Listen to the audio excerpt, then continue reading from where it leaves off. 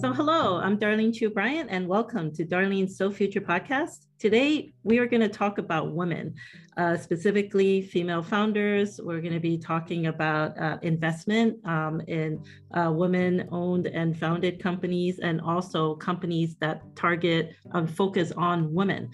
So today, I have two really special guests. Dr. Brittany Barreto, as well as Ms. Jessica Carr. They are both general partners of Coyote Ventures. So I want to say welcome, ladies. Thank you so much for joining me today. And I'm excited because you are probably one of our few guests and we get to highlight our Global SF Women's Initiative. So thank you and welcome. So Jessica, let's start with you. Talk about yourself, your background, and let's talk about Coyote Ventures. Awesome. Thanks for having us today. And Brittany and I started Coyote Ventures earlier this year. We are both very passionate about improving women's lives and specifically are making an impact on investing in early stage companies, innovating in women's health and wellness. And I'll speak a little bit to my background, but you'll see Brittany and I have similar paths of being scientists turned entrepreneurs turned investors, but we have very different paths at the same time. I was born and raised in West Texas. I was pre-med, but studied biochem and philosophy. I ended up going the research route instead of medical school and did a master's in biochemistry at UC San Diego. I always wanted to live in the Bay Area. I spent a summer at Berkeley and fell in love. And so I was very fortunate after I finished my master's, I moved up here and started working at Impossible Foods when it was less than a year old. I was the 12th employee working in research and development. So I helped with the product development, intellectual property, helped launch the burger. And so that was about 4 years there. Really fell in love with startups and innovation and decided to go to business school. Really liked the early stage startups. So once Impossible had grown to a certain level, I was like, I don't know if this is really my place at this time anymore, and started working with other early stage startups. There's a lot of interesting food tech here, but I didn't know about women's health as an area. The term femtech wasn't coined until 2016, but I started to see it here and there. Started around IndieBio, saw some companies, and it was in my peripheral vision for a little while. When I started working in venture capital last year, I started seeing a lot of deals I was super excited about and became obsessed with the area. Eventually, just was doing research and found Brittany, which you don't have to look too far when you're obsessed with femtech to find Brittany, and started collaborating, and the rest is history. That's awesome. So Brittany, Dr. Barreto, let's talk about yourself. I want to hear about your background now and why you're here today. Thanks, Darlene. Yeah, my background is in genetics. I have a PhD in molecular and human genetics, so the nerdiness knows no end in me. And I am a serial entrepreneur and venture capitalist. Notably, I invented and launched the first nationwide DNA-based dating app called Pheromore, where I match singles based on a cheek swab, looking for genes that predict attraction through pheromones. And that was a whole lot of fun.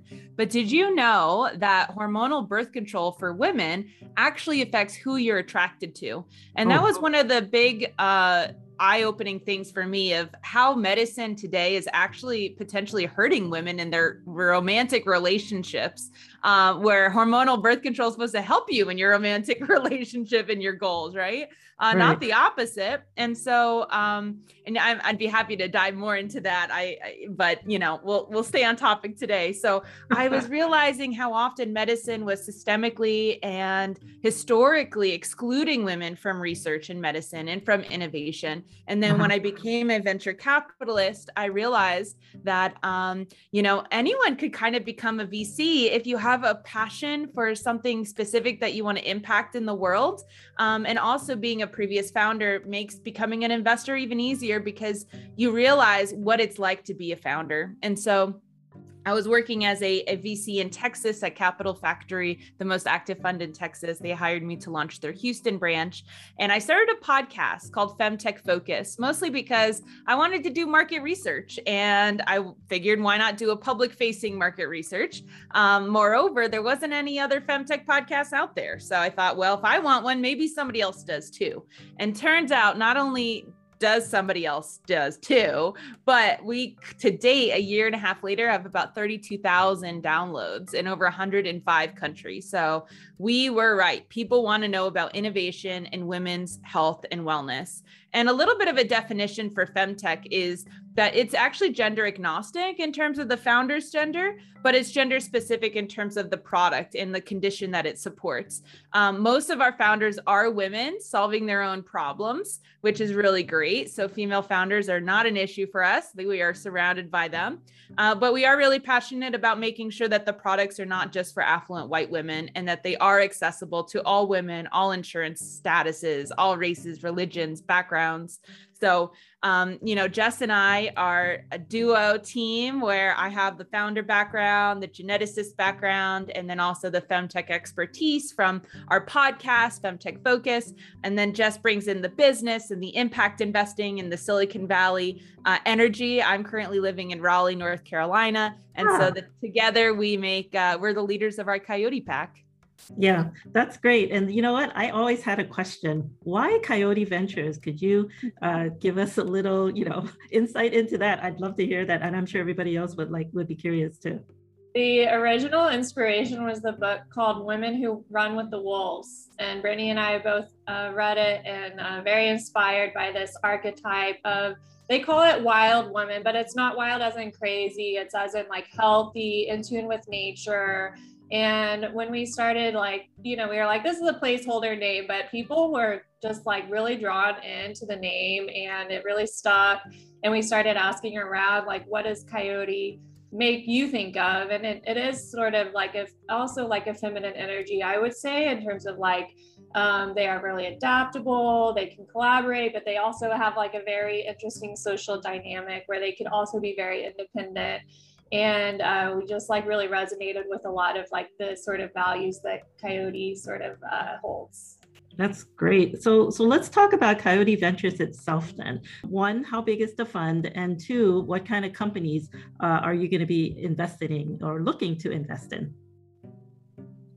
Coyote Ventures is a $10 million early stage investment fund, and we are making seed stage investments into innovative products that are improving women's health and wellness. And this doesn't just include periods or breastfeeding, because women are actually more than wombs, believe it or not. So we are interested in also products that are addressing things that disproportionately or differently affect women, like heart disease and GI issues and migraines. Jess can give you some examples of investments we've already made. Yeah, so one of the first one is called Weil. They are hormonal wellness for women 40 plus. So it'll be a line of consumer packaged goods. Right now it's available online at weilwomen.com. And they're a really great team. They are pretty early stage. We committed to investing in them before they even launched the products, but we definitely are really trusting that team is just really going to take off, and super excited about their products. And so it's for women 40 plus, addressing menopause related symptoms. But a lot of times women might have a hot flash or might have extra anxiety, but not really realize that it's maybe related to menopause. So tying it with sort of the age, instead of the word menopause maybe could be scary because it symbolizes an end of fertility. So that's one. Another one is called MAUDE. It's sexual wellness for everyone. So it's actually a unisex brand, and it's spelled MAUDE. That is available online and in a lot of retail stores. So that is it's a great company. They have sexual wellness products, including vibrators and condoms. Another company we're super excited about on sort of the other end of the spectrum, way more science focused, is called Hera Biotech, HERA, and they have an endometriosis diagnostic that's very accurate and sensitive. So that one is going to be very impactful because 1 in 10 women have endometriosis, but it takes about 7 years to diagnose, and it's a invasive surgery when it is diagnosed. And so it's a really huge problem that we want to help solve. Wow, you guys are really touching on many different areas as it relates to, women's health, right? Sex, diagnostics, hormonal wellness, supplements. Yep. Yeah. So, which brings me to Raise. I recall that you recently came up with a report. You want to give us the name of it? Can people read about it? And, give us some information about it and why you actually put together that report. So, this is Dr. Barreto speaking. I know we have multiple voices, audio listeners. 2 years ago, I started to talk about femtech and realized that first, many people didn't know what I was saying. They thought I said fintech. They thought I meant female founder. They didn't even know what the word meant. And then once they understood what the word meant, femtech, they were like, well, what's happening in that industry? And honestly, 2 years ago, so we're talking 2019, there was a real lack of data. And there's a real lack of storytelling and reporting on what was happening. Lack of blogs or just news outlets about what was happening in women's health innovation. And so Femtech Focus, the nonprofit arm of Coyote Ventures, really started to do reports and creating databases. So we currently have the largest database of femtech startups in the world. We also have the largest database of femtech exits. And these two databases are really important, along with estimating the market size of femtech, because without these data points, no one knows like the trends, right? You need the data to figure out trends. And so what I found myself doing was giving this webinar called the Femtech Landscape. And after the third time I gave this webinar, the Femtech Landscape, and I started to notice people were taking screenshots of my presentation and putting it in their pitch decks, I was like, all right, we need something, a PDF version of my talk so people can actually reference it. And so that's where the Femtech Landscape came about. And, I would say that I definitely brought in the data side of it. And then Jess, with her philosophy major, which I think is such a fun scientific philosophy, right? Helping just kind of create the arguments for what are we going to see in the future now, right? Based on the data that we currently have. And I think it's interesting to contrast it with some of the other reports, because we kept saying like women's health is so much bigger than what people are like defining as femtech, because who's to say where the innovations will be happening? And so we looked at just the total market size of women's health, which is over $1 trillion, whereas femtech has been quoted at like 50 billion. And we're just like, look, this is like a global, like very important market. Wow, that is amazing. There is it's so interesting though, right? Where, especially when it comes to women's health and wellness, and there is so much money out there and so much research. And the thing is that nobody has just focused on women's health issues. And I really am so thankful that both of you are actually taking the data and actually having people put their money where their mouth is. This is so exciting. And thank you so much for the work you do. So are there any stories that you want to share? I mean, I understand, especially when you want to, get your word out there, the most important thing is not just the data, but how you tell it. So storytelling is so important. I would love to hear maybe one or two of your stories where, you were actively involved in helping a company get to where they are today. So it could be either Dr. Barreto or Jess. I'm happy to hear from either one of you, or maybe both of you will have a story to share. Yeah, let's each have a story. So I could tell a story of how I first kind of discovered women's health. I was giving a lecture at Rice University about life science entrepreneurship.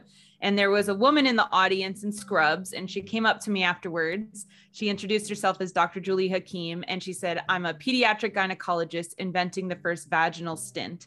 You can think about it like a tampon that's actually a med device to help maintain the structure of the vaginal canal after a reconstructive surgery. And She was doing this in young girls that were born with deformities, or they got in a car accident, or something happened, right? Which is why she had to do these surgeries. And what she said was that she was currently using medical gloves stuffed with gauze as the thing to maintain the structure. And I was like, what?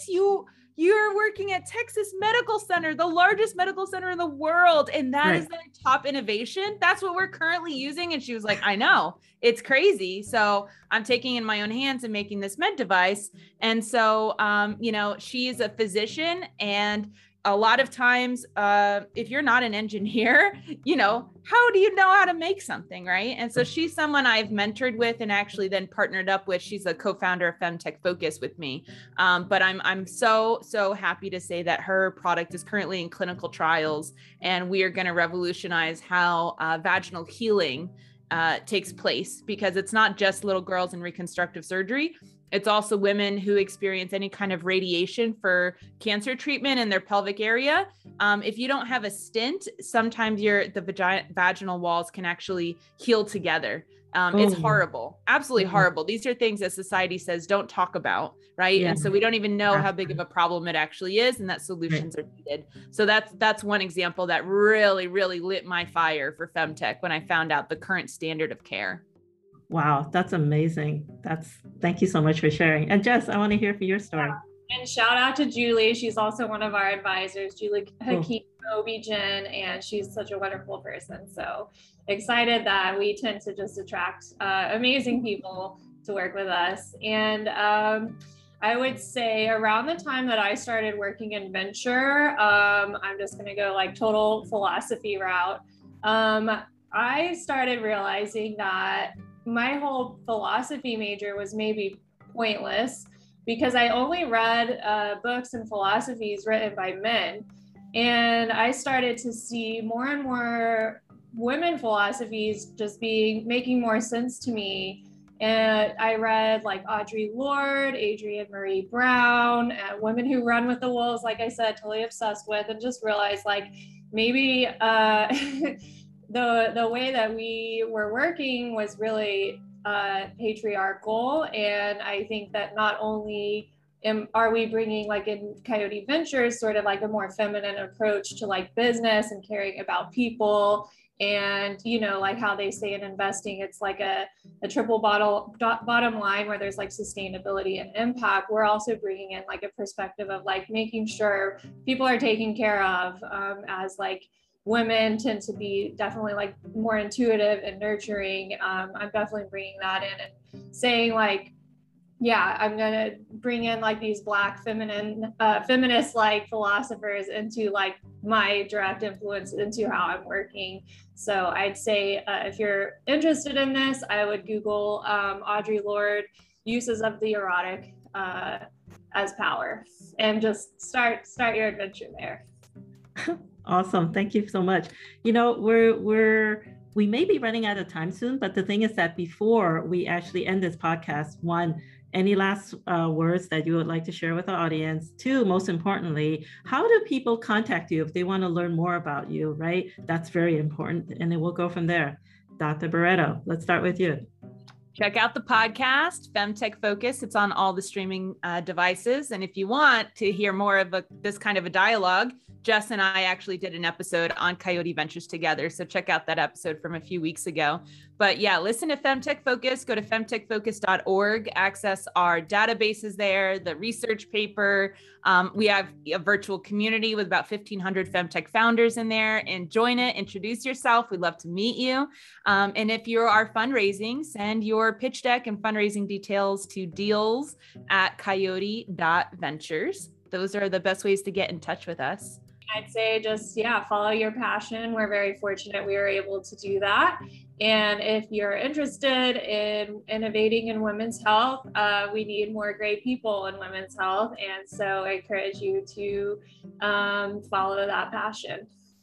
Thank you so much for joining us today and for sharing this information, Dr. Barreto and Jessica. So again, for more information, femtechfocus.org. If you have a deal that you want them to consider, deals@coyote.ventures. And so again, I wanted to thank both of you for joining us.